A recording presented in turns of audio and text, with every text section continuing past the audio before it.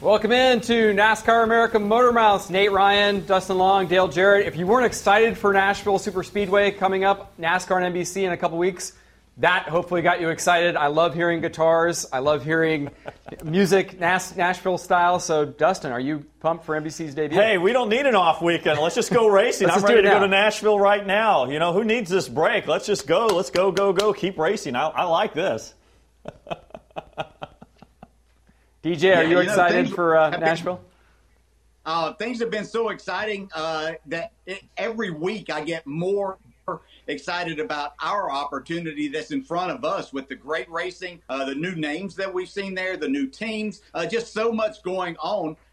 And we know that Nashville is going to be the perfect spot to kick all of this off. And what a better way to go to Nashville than having our winner from this past weekend going to be having sponsorship from there. And this is a team that with Trackhouse Racing that, you know, is setting up to be a part or have their organization there and have a big presence in Nashville. So couldn't have been a better scenario for us to get started.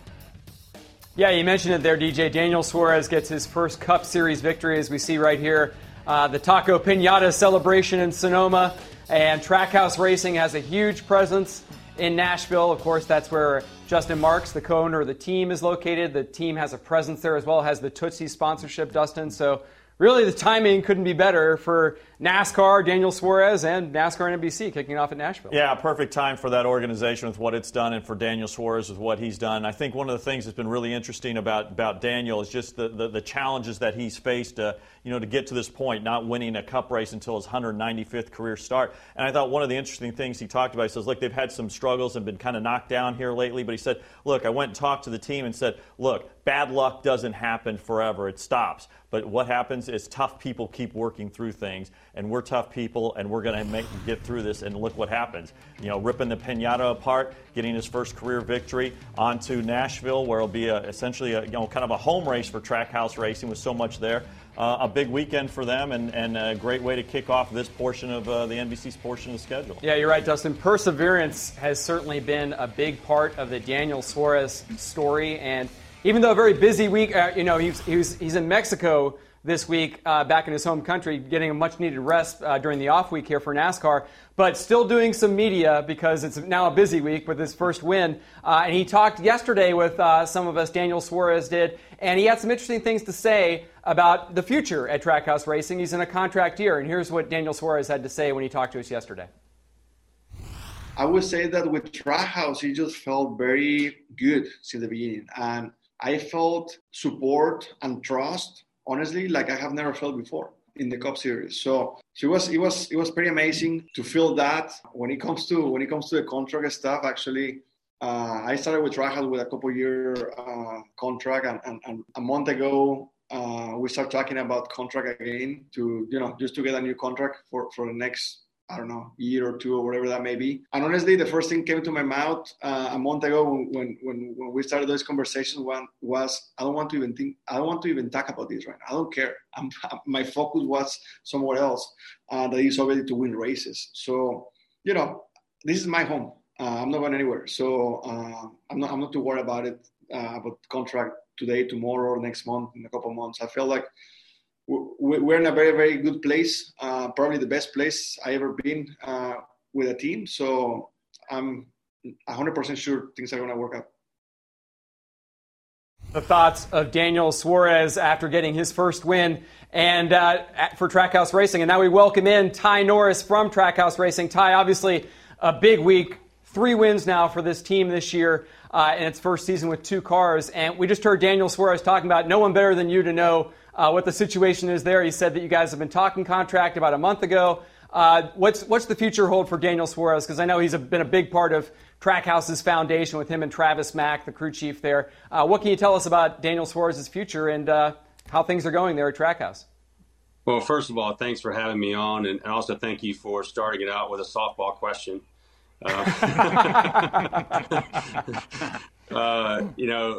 We actually had a conversation with Gustavo Arenas, who was his manager. We had a conversation with him back in Martinsville. I was driving to Martinsville, called him up, and I said, hey, let's get way ahead of this thing. Justin and I had a lot of very healthy conversations about it. We love Daniel. We love what he's doing. We love what's happening with the company. So I spent some time with Gustavo and Charlotte during the Coke 600. We actually came to a verbal handshake to where we were going to be. There's just a few cleanup things that were sort of unknowns back in 2020 when we first started putting this together that are a little bit more known now. And so I think Daniel's right. I would say it's 100% chance that Daniel Suarez is re-signed with us next year. He's not going anywhere. We're not going anywhere. We love him. We love what he's done. That win Sunday, quite honestly, has no bearing on whether or not we were going to extend him. We were already in that conversation. But what it did for him was just completely give him the confidence that he's in a fantastic spot. He's where he needs to be. This is his home, and we wanted to keep it his home. Hey, Ty, obviously the success with Daniel's been big, but you also had it with Ross Chastain winning 2 races this year, getting the first win for the organization. But here lately, Ross has had some instances with some other the veteran drivers and kind of had those issues come up, particularly at St. Louis. And I'm just curious, what do you and Justin Marks do in talking with Ross? Because, look, his success, a lot of it is based on his aggressiveness and how he has raced to get to this level. So how do you temper that, or how do you encourage that at this point as he's racing now for more wins and potentially a championship later this year? This may sound worse than it's going to come across, but we told him after the race, the only thing that's unacceptable is that he changes. And what I mean by that is he changes from the work he puts in and how he fights for what he needs. And, but the respect piece on the racetrack, that's a driver to driver deal. That's not a something that an owner needs to come down and say this or that. The drivers police themselves, and you're showing the 3 wide coming off of turn 4. Well, he was in the middle of 4 wide, 3 laps, the two restarts before that. And if someone made a mistake there, then we'd be talking about him. So, I don't expect him to dilute his aggression. I expect him to work to an agreement with the drivers on how he wants to race and be raced, and then live with that. So he's he's been moved. He's unfortunately been in a situation where he's moved other people, and so I don't know that we're not necessarily going to police it as much as we just said, listen, we love him, we love his aggressions, we love what he's doing. You and the drivers, and he did it. He spent a lot of time with Denny. He spent a lot of time with Chase, and Michael McDowell, all the people that after St. Louis that he felt he needed to have some conversations with, and he did. And I think it ultimately ended up in a really good spot with him and the other drivers. Hey, Ty, we obviously go back a long way, buddy. I've got a quick question, then I'll get to my real question. But so you said you had a handshake deal. Now that he's got a win, are you going to be okay with that other 0 that they add whenever they come back with the written contract? No. When he hears things he doesn't like, he always says, "Me don't speak English." And so if he throws that 0 at me, we'll say the same thing to him. We don't speak Spanish or English. We don't speak dinero. Back a long way. You've seen this sport from a lot of different sides, more than a lot of other people, not necessarily from the competition side, but you were with RJ Reynolds through their best times of the sport, everything that you did there. Then you went to DEI. So much going on there. Now that you're in this part of the sport, how's that helped you in developing and helped to develop Trackhouse into what we all see now? I think the highest compliment I've ever been paid in my 56 years is from Justin Marks when he told me, I think I have the best version of you. And I don't know that I could have ever asked someone to say anything nicer to me. DJ, we've known each other for 25 or 30 years. And, I've had my own personal and professional mistakes and run-ins and things that I've done, just because I always thought I was doing the right thing and I thought that I had to be in control of everything. And it's amazing what happens when you ultimately figure out that you never have to be the smartest person in the room. You have to have 130 employees at Trackhouse. I tell them all the time, every single one of you are better at your job than I would ever be. So I have to respect what you're doing, empower you to do your job, and then support you in any way that we can from management.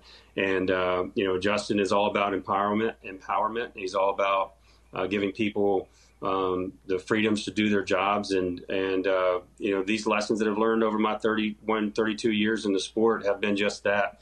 It does come down to believing in one another and giving each other the feeling of contribution, and that's what we've done at Trackhouse. So, Ty, this is a call-in show, as you know. I don't know if the questions will get any easier from fans, but that is where we're going next with some questions for you on NASCAR American Motor Mouths, and we're going to get started with James is on the line. James, go ahead with your question for Ty Norris. Hey, Ty. Congratulations on your big win with Daniel at Sonoma on Sunday. My question is that with Daniel and Ross Chastain both getting their first wins on a road course, how much confidence do you have at Trackhouse Racing with both cars going into the playoffs now? Well, great question. Thanks for calling in. But, we have two things. We continue to say we got to stay hungry and we have to stay humble. And so when we start thinking playoffs and talking playoffs, we're in lose sight of these next 10 weeks that we need to sort of continue to prepare for a run. And we've had a lot of success. Honestly, when we went to our first test in December at Charlotte Motor Speedway, Ross ran a 10-lap race, and Ross was in the car, and I thought we had the wrong engine spacer on it. He was so much faster. He was so fast, and it was sort of remarkable. And then the next time Daniel got in the car, the same thing happened. And we were just like, wow, we actually really have something here. We have something very special here. And then when we went to the road course at COTA, we saw both cars were very capable. Both drivers are exceptionally talented. So, yeah, when we go to road courses, we feel good. We go to intermediates, we feel incredible. We feel great at speedways. I say our short track program leaves a little left to be worked on. But yeah, I feel like when you look at the races, the first few races in the playoffs, we've had some success at all three of the first round tracks, and it gives us confidence to go there to at least be relevant and competitive. And as you know, these races play out in odd ways, fuel mileage, restarts, or whatever. So nothing could be predicted, but I certainly think we'll be competitive. Ty, one of the original ideas for this organization was to maybe move its shop to Nashville, and obviously Justin's talking about that's not going to happen. You guys really like what you've got situated now at your shops in Concord, North Carolina, but obviously with Justin being in the Nashville area, you being there, the sponsorship being there, what types of things are you guys still looking to do to kind of make Nashville kind of your team, or you guys the team for the city of Nashville? What are things people see out of you guys in Nashville? That's actually a great question. So what we've tried to do is start looking at the entertainment industry to see if there are areas in the entertainment industry where we can start to expand the brand. And, certainly we've gained a tremendous amount of relationships here in town, whether it be with artists or with management companies or record labels. And so that sort of extension is something that's certainly on the table. Justin is an investor in the Nashville Grand Prix, the IndyCar Grand Prix that's coming up here in August. And there's just there are a lot of things that happen in this town that we are very interested in staying as a part of and looking at extensions.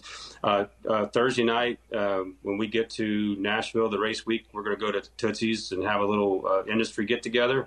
You guys are invited. And I think there's a Trackhouse beer. So, yeah, who knows what else we're going to get into, but you guys can have a Trackhouse beer if you want one. Hey, Ty, I know in talking to people in the industry that your two drivers are two of the hardest working, and I'm talking about not just maybe from a physical standpoint, but doing all their homework, their research. This has to be something that really has helped make this team what it is to this point. Plus, whenever your employees see the two drivers working this hard, it has to get a lot more out of them. Is that a feeling or something that probably not that you required, but you found that you had something with these two drivers like that?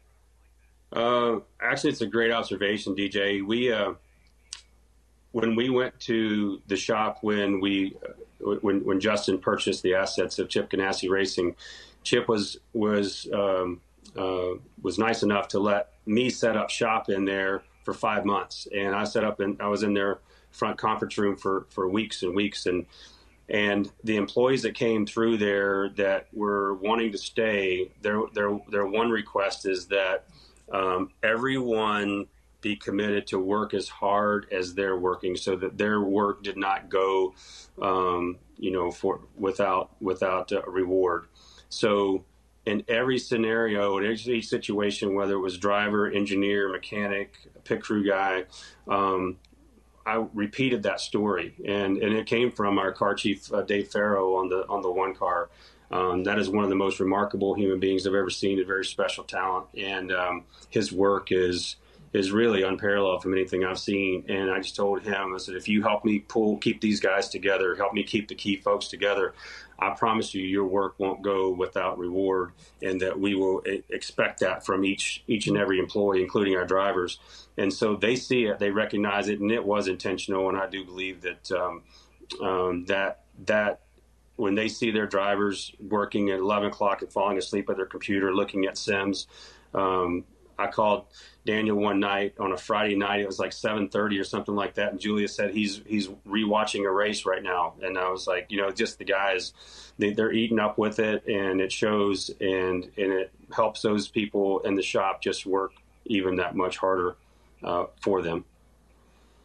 Yeah, no question. Work hard, but play hard as well there, Ty. So I appreciate that invitation. I will be in Nashville next Thursday, and to take you up on that, I will see you at Tootsie's. Hey, listen, we're in the play hard city. So that's right. So as I've aged a touch, I don't go crazy as like I used to, but I will tell you, I still go when I feel like it. You go on a Tuesday night, Wednesday night, you can go to Kid Rocks, you can go to Tootsie's, you can stay there till 3 a.m, and you walk around, you're like, this is a Tuesday, but yeah, it's crazy, crazy. It's good times. Well, you guys certainly still have a lot to celebrate next Thursday, and great that you're able to join us here to talk about it. So thanks again for being here, Ty. Really appreciate it. Thank you, guys. I cannot wait for NBC to show up. Jeff Pinky and the guys are going to come over and speak to some of our sponsors, and I just can't wait to see you guys take over here next week. Feeling is mutual. That's Ty Norris, president of Trackhouse Racing. And DJ, I want to bring you into this discussion a little bit because we were talking there about the fact that both of these drivers, Ross Chastain, Daniel Suarez, now have wins, but no one's got more than 2 wins like Chastain does. What do you feel like this impact has where you have 4 first-time winners, you have only Ross Chastain, William Byron, Denny Hamlin with multiple victories? In terms of playoff points, we're looking at the leaderboard right now. I mean, Chastain and Byron and Logano lead the field now with 13 playoff points. This is dramatically different than what we've seen in past years. Isn't that crazy that we're looking at this point in time when we're talking about 10 more races before the playoffs start? You think back probably the last 4 to 5 years, there's been a dominant driver or two that had well over 50 playoff points going into the playoffs. And here we're talking about numbers at 13. So what this is going to do, I think that makes it so much more interesting. But what's going to happen is when we get into the playoffs now, remember last year everybody saying, well, Kyle Larson has to, he's got an easy way in to the Final Four there. And we said that about Kevin Harvick in years past, Martin Truex Jr. doing that same thing. That's not going to happen this year. So when we start the playoffs and you get to that first round, if you have one bad race, you find yourself in a lot of trouble because you don't have a safety net there to fall back on. So this is going to require drivers and teams to be on their game every single week. And now you're also throwing in the mix drivers and teams, crew chiefs, crews that haven't ever been in the playoffs before, and the added pressure to perform each and every week there. So this is just getting so much more interesting. We talk about the season and the parity and the opportunity. I mean, heck, we might even end up with 16 winners and not have anybody in on points. So I'm just so looking forward to see how these 10 races play out and exactly what happens. And then when we start the playoffs again, every week is a pressure-packed situation for these teams and drivers. Yeah, it's definitely a hot topic, DJ, and we thank you for joining us to talk about it here. When we come back, we'll be talking to a couple of guys who've been talking about this a lot on SiriusXM NASCAR Radar. That's Pete Pistone, Mike Bagley, joining us here on NASCAR America Motor Mouths when we come back. Certainly been a memorable first 16 races as we take here another look at the playoff leaderboard. Ross Chastain, William Byron, Joey Logano, Denny Hamlin, as we just talked about with DJ, the only guys with 2 wins. Really seems wide open heading into the NASCAR and NBC push to the playoffs here, these next 10 races that set up the final 10-race championship dash. And joining us now to talk about the 2022 NASCAR Cup Series season, the hosts of the Morning Drive on SiriusXM NASCAR Radio. They will be with us for the next half hour here on NASCAR America Motor Mouths. It's Mike Bagley and Pete Pistone. So, guys, we just had Ty Norris of Trackhouse Racing join us in segment 1. Obviously, he's been part of the biggest story, I think, of the year. So let's just get started with start with Pete. Both of you guys' thoughts, starting with Pete, on Trackhouse and what a story that's been this season. Well, if anybody said at the beginning of the year, Nate, that Trackhouse Racing would have 3 wins by the time we got to June 15th, I don't even think Justin Marks or Ty Norris would have said that. That, by far, is the biggest story of the first 16 races this year for me. 2 from Chastain, 1 from Suarez, and I think from, the reaction that Bagman and I get on the Morning Drive, I think the fans are really plugging into this story as well, because this is what a lot of race fans want, a lot of sports fans want. Story they didn't expect, the underdog story, guys that have never won before, and I think it's amazing. And I think Justin Marks, I was trying to figure this out the other day, has there been another owner, guys, that has come into NASCAR in such a short period of time and made such an impact like Justin Marks and Trackhouse Racing? He maybe argues Tony Stewart when he took over Stewart-Haas Racing, but I think Justin Marks is definitely in the team photo. That's been a great story this year. Well, one of the things that we've been following as well coming into the season, like what impact would the new car make? We hitting the reset button. We heard that from the garage. We heard that from the industry. What team would jump in there? Because we heard a lot of, we're going to level the playing field with this new car. Now, we had talked to a lot of people off the ledge that when you hear that, all of a sudden a 30th place car is going to become, the winner of multiple races. But what I do think this has done is just provided opportunity. And I think Justin Marks, through the culture there at Trackhouse, through Ross Chastain, through Daniel Suarez, and all that they put together, and all the people like Ty and everybody part of the process, they put together a solid team. Yes, you need good parts and pieces. You need fast race cars. You need good race car drivers, but you also need good mechanics and pit crew members and all that. And I think that when you look at everything that's put together collectively, that's what's spelling the success for Trackhouse. I have been surprised by it. I know Pete has. Some of our listeners have been as well. But it's also refreshing to see that you do have these new faces in victory lane and these new faces that are consistently in the top 5 and the top 10 more times than they're not this year.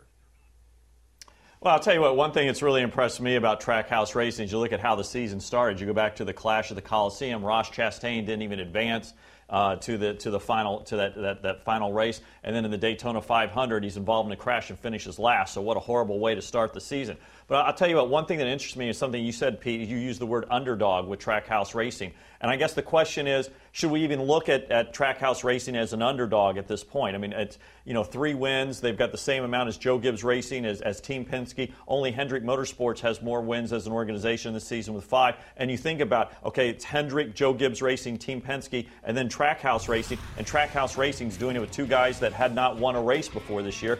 But again, the idea of them being an underdog, I don't even think you call them an underdog anymore. And maybe you start calling them a favorite at this point. Yeah, and on the flip side, guys, of all of the success with Trackhouse having its 2 cars in the playoffs, you've got some guys who I think are really nervous. There's a lot of tension around some veterans who are outside the cut line. The biggest one, obviously, is Kevin Harvick. And, I'm curious. I was listening to the show this morning, Mike and Pete, and certainly there were some calls about Kevin Harvick and the pit stop that cost him at Sonoma. He minced no words about that, both on the radio and afterwards, in terms of blasting the performance of his pit crew.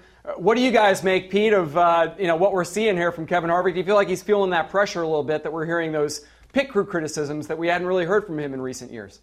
Yeah, Nate, I think the collar's getting tighter. There's no doubt about it. And to be fair, I thought there was some of these incremental gains that I talk about a lot from that Ford team going up until, quite frankly, Gateway at St. Louis, when they had the brake rotor break late in the race and Kevin hit the wall.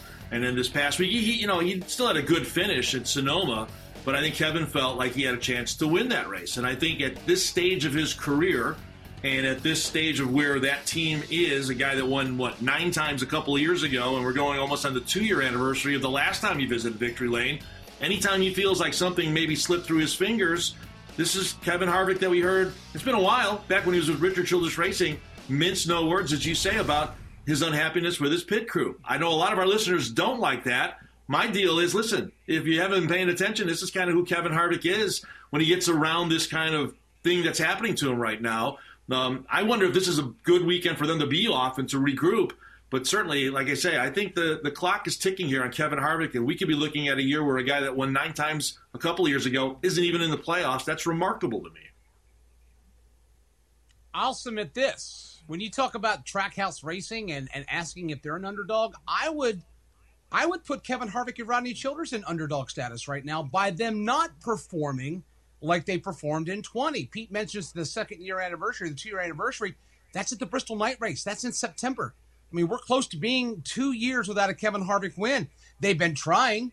I mean, it's not because of lack of effort. They always put in the effort. I mean, that's what they do. Rodney Childers and Kevin Harvick have not forgotten how to win races. Once they get themselves sorted out, and I think they will get themselves sorted out, I think that they will be back to victory lane. The question is, will that be before the playoffs or after the playoffs begin? But I would almost submit that perhaps maybe Kevin Harvick and Rodney Childers have achieved underdog status, and they are the ones that perhaps maybe could be viewed as such when they get their next win. Yeah, I think the bigger issue in this sense is just looking at Stewart-Haas Racing overall. And obviously Chase Briscoe has his win at Phoenix, but the rest of the cars, I mean, Eric Almirola is on the cutoff line, but let's be honest, that realistically you expect that cutoff line to move up. Somebody else is probably going to win, so he can't count on being in a playoff position based off points. Harvick's in the same situation. Cole Custer has just had a rotten season. Things just haven't gone well there for the most part. Even when these run well, something seems to happen. So, I think you look at this as an organizational thing, not just at Kevin Harvick and Rodney Childers. I think that's putting too much on them, although I'm sure that they would certainly, understand and take that weight, put that on their shoulders. But I just really think you look at the Stewart-Haas Racing organization, this is not the same team that it once was a couple years ago, even when Kevin Harvick was winning those 9 wins. So, Stewart-Haas Racing as an organization is an underdog, I would say. Bagman, you got to follow on that? Yeah, well, and we also brought this up in the vein of Toyota. Are things really as bad as they seem to be? Is there a larger issue? Chevrolet clearly has their affairs in order. I mean, let's be honest about it. I mean, Hendrick Motorsports and Trackhouse Racing, look at their successes. Look at the successes of the Bowtie Brigade. But how much of the challenges or the perceived challenges that Stewart-Haas Racing is having is perhaps maybe a challenge that Ford is having as a whole? Like we asked a few weeks ago, what's going on with Toyotas? The Toyotas, where are they? Well, they've been there, but they've been inconsistent. Chevy perhaps maybe more consistent than others. But are the challenges of these race teams really a team challenge or a manufacturer challenge, as maybe perhaps everyone is still trying to get on their footing with the implementation of the new race car? Yeah, well, the Toyotas certainly were out to lunch, no other really way to put it, at Sonoma, which was really surprising. And, that goes right to the winless driver situation, Pete. I mean, I'm stunned, as I'm sure a lot of people, other people are as well. No wins for Martin Truex Jr., no wins for Christopher Bell. I mean, we just had the standings up there. Ryan Blaney being winless. I mean, I don't think he's going to miss the playoffs, but I'm sure that he's a little bit nervous that his teammates at Penske have wins and he doesn't. Yeah, and when you think about earlier in the year, Blaney was leading a lot of laps. He just wasn't able to get to victory lane. But I'll double back to what the Bagman said there about Toyota. When you look at the wins that they've gotten, and again, all wins are good, I get it, but the fact that Denny Hamlin won that race at Richmond and he did it through pit strategy, didn't run away from the field. He won the race at Charlotte, the Coke 600, and Kyle Busch won the race. Then you just dovetail to the Martin Truex Jr. discussion. The Truex Jr. discussion is even deeper because the question becomes, and it has been, what's Martin Truex going to do after the season? Is he going to retire? So those questions start to come in. When you don't have a good run, when you don't have a good finish, does that sort of accelerate Martin's thought process about, maybe I'm going to get out of here at the end of this year? So, and we've heard from lots of drivers. Joey Logano, who's with us a lot on the Morning Drive, has said, when you have things that are happening outside of the cockpit of the race car, and you try to compartmentalize what you're doing while all that other stuff's going around, I don't care who you are, guys. I think that gets into sort of the psyche of what's going on with these race teams. And so the Truex Jr. story, I think, is a little bit different because Harvick's going to be there for next year. I don't know about Martin Truex Jr., the 19 team. I'll tell you what, I don't worry about Ryan Blaney making the playoffs or winning a race. I think that's going to happen. I think one guy that I'm really intrigued about is Christopher Bell at Joe Gibbs Racing. There's a guy, again, I know you talk about Toyota being up and down, but he certainly had speed, and I think at times maybe had a little bit more speed than some of his teammates this year. It's just that other things have not worked out well. They've had some struggles on pit road. I think in the first 12 races they had 5 different pit crew lineups and trying to find the right combination. Again, that's a lot of teams are doing that and having some struggles with it. But I really like some of the things that I've seen out of Christopher Bell this year. If they can put together a full race, I think they can win a race. And quite frankly, look, 10 races to go before the playoffs.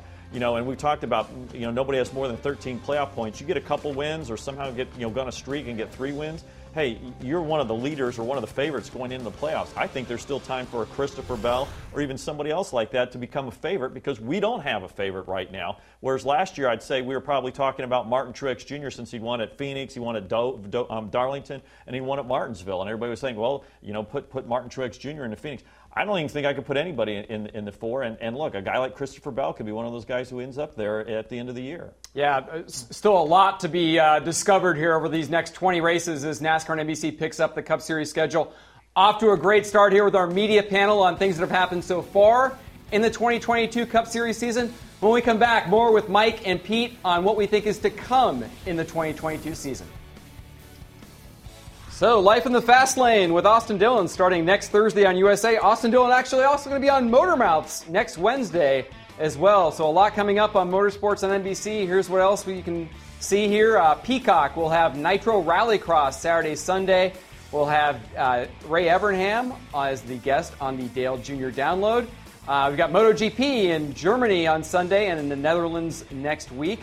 And Nashville, of course, we've already been talking about NASCAR coming back on NASCAR and NBC next week, Nashville Super Speedway, and the Endurance Cup in the IMSA WeatherTech Sports Car Championship continues with Watkins Glen International. That's also next week. So we're back here, Mike Bagley, Pete Pistone, along with Dustin Long.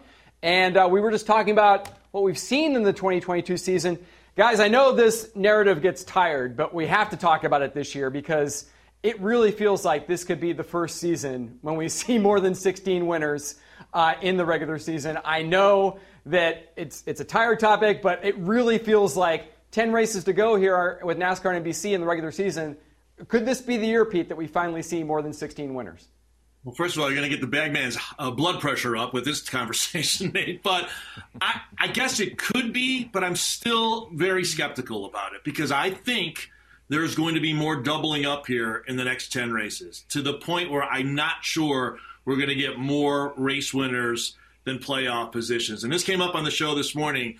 There seems to be a big sentiment from the fan base out there that they want this. And Mike asked, why is it? And in my opinion, again, I'm not looking down my nose at people when I say this. I think fans just want chaos. I think they want this craziness of, you have more winners than you got playoff spots, and the whole win if you're in thing that we've been talking about since the Daytona 500 doesn't apply because there is somebody on the outside looking in. I get where the fans are coming from, but as I sit here, and we've all been doing this for a while, I'm still not sold we're going to get more winners than playoff spots by the time we get to Daytona in August.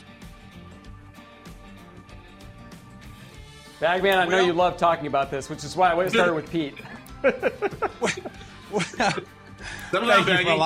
Thank you for allowing me to jump in there. Look, I would agree with Nate in that this is probably the closest we've been. I'm not there yet. I need a couple more wins. I need 3 more wins before I get there. Now, we've got 10 races. We got 4 open spots. Because as we talked about this morning, and we heard from people that basically say we love the chaos. My thing is that as we sit right now, and as we look at the playoff grid right now, that first driver that would be out would be your Daytona 500 champion. Are we ready to have that conversation? Because it's been our experience in the past that conversation will probably lead to we need to change the playoff standings, or we need to change the playoff format, and we need to change how we crown this, and we need to change how we do this. And that's the last thing I think that we need. If we get to that point, and if that chaos ensues, then in my opinion, there's nothing wrong with the system. This would be an anomaly. Dustin mentioned a few moments ago about going on a streak and winning, 2 or 3 races. I don't know if that's possible based on what we've seen so far.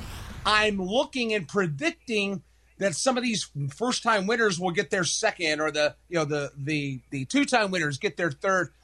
I'm waiting for the abundance of wins to come in one direction. I don't know. While, yes, we have a lot of drivers that have not won races for the first time this year, I don't know, though, if we can get as many to complete those 4 positions. But the numbers say that it is possible with 10 races to go in the regular season. I just don't like the fact that we're trying to will something into happen because of chaos. You know what I'm saying? So, because then chaos would ensue if this were to happen. We haven't had this challenge to deal with, but our phone lines will be double reinforced when it happens, because I'm sure there will be plenty of thoughts to share on that. Absolutely.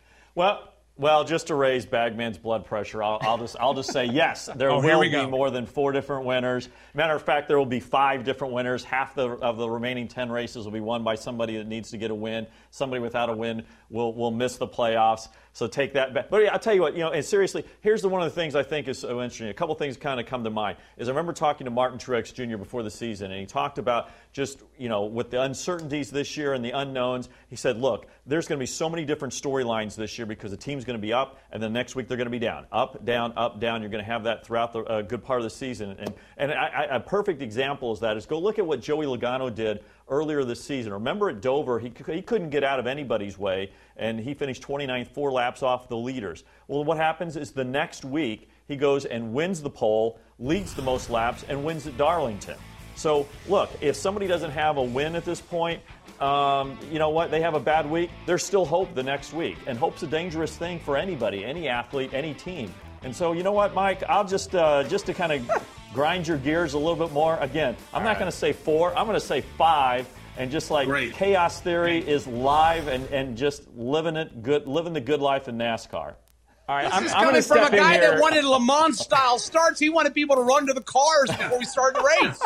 I got to work with him every morning, Dustin, so pipe it down over there, will you? Jeez. All right, yeah. All right, I'm going to step in here as mediator, despite my colleagues' attempts here to stir things up. I'm going to lower the temperature here a little bit. But I want to still talk about something people love talking about, which is silly season.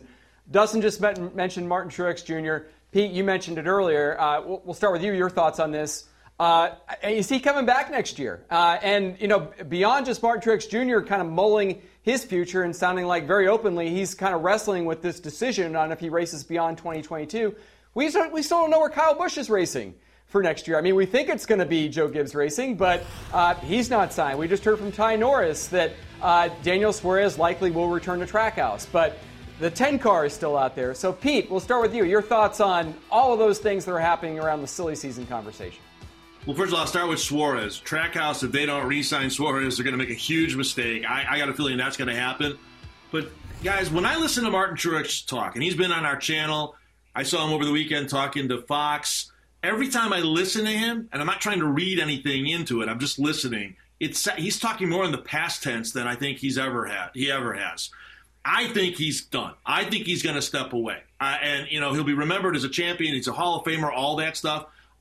Personally, I like having Martin around. I hope he stays, but I want him to do the thing that's right for him. I think he's done. So then the question becomes who goes in the 19 car. Well, Joe Gibbs said a couple of weeks ago, Ty Gibbs, who everybody thinks is going to just kind of graduate up, he'd like to keep Ty in the Xfinity Series for a second year. I get that. But if Martin Truex Jr. is stepping away, then I do think that Ty Gibbs gets thrown into the deep end of the pool. And I do think he's going to be the guy in the 19 team next year.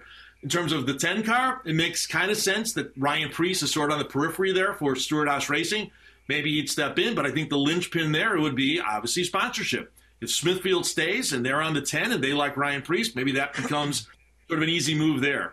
But I think Truex Jr. is going to retire. I think Suarez will stay at Trackhouse. I think all bets are off right now about what Stewart-Haas Racing does in the 10 car. Normally, when you have an athlete that starts throwing this out this soon in the season, we're not even halfway yet, that's probably going to gain a lot of consideration. And let's be honest, he's not been performing like we've been used to seeing Martin Truex Jr. performing. Will he see this as the convenient way to say, you know what? I think we've reached the end of the road. and I'm just going to go off and I'm going to do my own thing now. I would say that while I don't know, I would say that probably he's leaning in that direction. It wouldn't surprise me if he stepped away at the end of this year. But in my opinion, it does produce a conundrum for Ty Gibbs. Pete mentioned that perhaps maybe, Ty Gibbs will move on to the Cup Series, and I do see that happening. But in my opinion, that young man does need to stay in the Xfinity Series, or else, in my opinion, he's Daniel Suarez 2.0. Remember when Suarez got the call to replace Carl Edwards in his abrupt retirement? And then all of a sudden Daniel was making plans to go Xfinity racing. Boom, they put him in the Cup car. And I think Daniel went into that Cup car before he was ready. 2 or 3 years, preferably like 3 years, I think is the perfect shelf life for a developing Cup driver in the Xfinity Series. I don't think Ty is ready. So if you keep Ty in the Xfinity Series and Martin goes, who do you put in the 19? And then the following year when Ty is ready, what do? Do you punt Chris Bell out of the 20 and make room for Ty?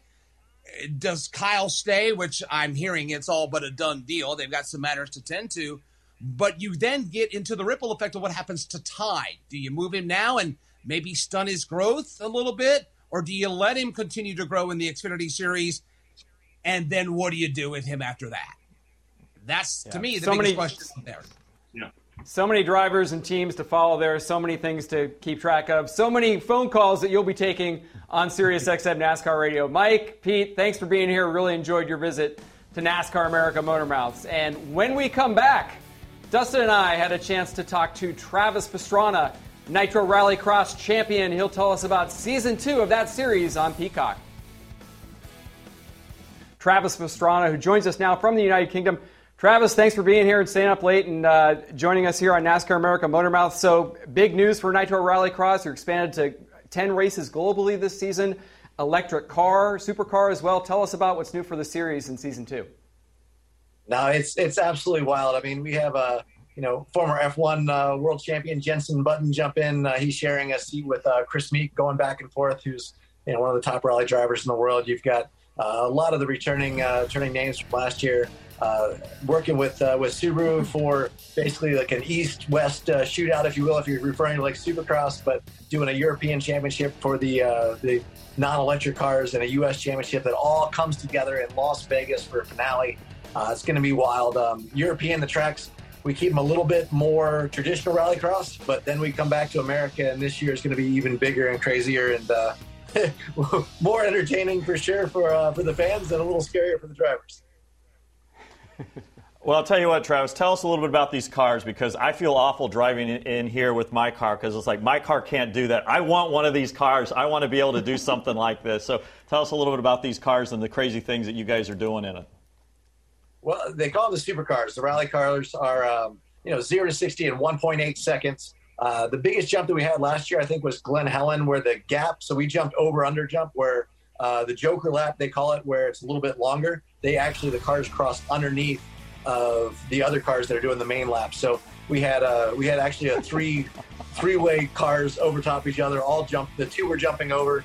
The one was going under. It was 160 feet to where the guys were landing. It was absolutely awesome. Now, this year we're doing an electric class called Group E, similar to what the Group B used to be for rally, which was just absolutely insane. Way too much horsepower to know what to deal with before the regulations in the late 80s kicked in and said it was too fast. Well, that's what we went back to with the electric. We have 0 to 60 in 1.3 seconds with electric beasts.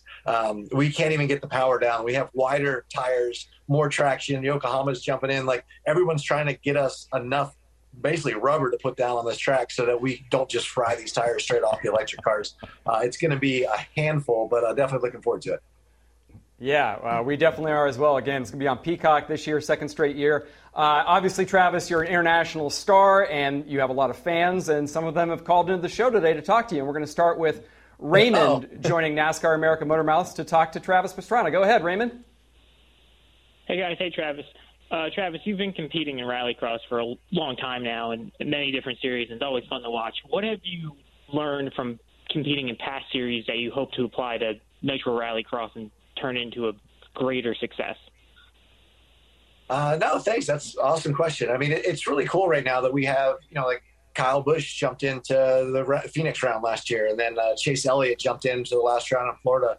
Logano has been wanting to come out, and it's really neat right now, especially with the electric series, because NASCAR doesn't have a lot of time off, but even looking at some of the F1 and IndyCar drivers, that's kind of why we did our season a little bit later in the year, especially for the U.S. and the North America rounds, is to get as many of these drivers as possible just to jump in. And rally's kind of cool because you got a little bit of everything. There's some sections that a guy like Scott Speed with kind of F1 NASCAR background comes in and he'll kill us on. And then we got other sections that's more dirt background where, some of the guys even from off-road truck racing are doing exceptionally well and kind of picking up, learning how to fly. The motocrossers have a huge advantage coming in first couple rounds, but now even the traditional kind of racers are picking up, how to fly the car, how to keep the nose up. Watching Kyle Busch, Kyle's one of, if not the greatest drivers in the world. And him flying the car for the first couple of times was pretty funny. And just because he hadn't flown anything before, but it didn't take him long. And it's a cool sport because you can really get the best of everyone. But, the biggest thing is just having something live on Peacock. Anyone can come and they can stream it. It's really, really cool for us. All my friends and family can watch it, and just trying to get better and better coverage as we go on. We got the drone pilots are back for this year. At every round except for the first round. England didn't like a drone pilot flying that close to all the fans, but we can get away with a lot more stuff in North America, so that's always some good footage to watch from. So, Travis, you mentioned some of the drivers that have done it from the NASCAR world and some of the people that you've talked to. Who's on your wish list for this season, and also from beyond the NASCAR world, as you referenced the IndyCar, F1, and some other series? It's just been really neat to get such a wide variety of people. Definitely a lot of NASCAR drivers have been showing interest, but even, we go to a Canadian round, we got a snow round. It's actually 2 ice rounds. We're going to have 100-foot jumps built on ice in Canada. So definitely trying to get Hinchcliffe to come out, IndyCar guys. Some guys that have some personality like Connor Daly, I think would be awesome. He can drive anything. Alexander Rossi from Indy as well. It's pretty wild to see how good the NASCAR guys are. And for Kyle Busch to get 4th in his first round, it kind of put us to shame. It was a little bit embarrassing to have both of those guys qualify for the main event with him and Chase Elliott. But, these guys drive all the time. And I tell everyone they're the most underrated drivers in the world. And it'd be awesome to have, I think Logano, just from my time when I was at Roush, he was, I still say the best driver that I've ever seen when he just drives anything. He can get in anything and just absolutely crush it. The NASCAR champion from last year, also everyone's saying that even Kyle Busch said he's the best, probably the best pavement driver in the world, or all-around driver that happens to be on pavement, but with the dirt car stuff with Larson, he's just amazing. So I think wish list would be Logano and Larson coming out this year. Well, we're definitely looking forward to seeing all that crossover, Travis, and we appreciate you putting on this series. Again, you can catch it on Peacock starting this weekend from the United Kingdom, also going to Sweden, Finland, Saudi Arabia, Canada, all over the world. You can catch Travis Pastrana and at Nitro US, Rallycross. and the Travis, US. Yeah, and the U.S. and ending here. Yeah, you can catch it here as well. Thanks again for joining us, Travis. We really appreciate it. Thanks for your time, guys. So I just made a note here, Dustin. Kyle Larson, Joey Logano at Nashville next week. We will have to tell them that Travis Pastrana has requested their presence. Hey, and that wouldn't it be something to see those guys in those cars? I'm looking forward to next week at Nashville, but that would be fun to see those guys racing with Travis down the road. All right, so Nashville Superspeedway next week. You can catch it Sunday, 5 p.m. Eastern, June 26th on NBC. That's all the time we have. We'll see you next week on NASCAR America Motor Mouths.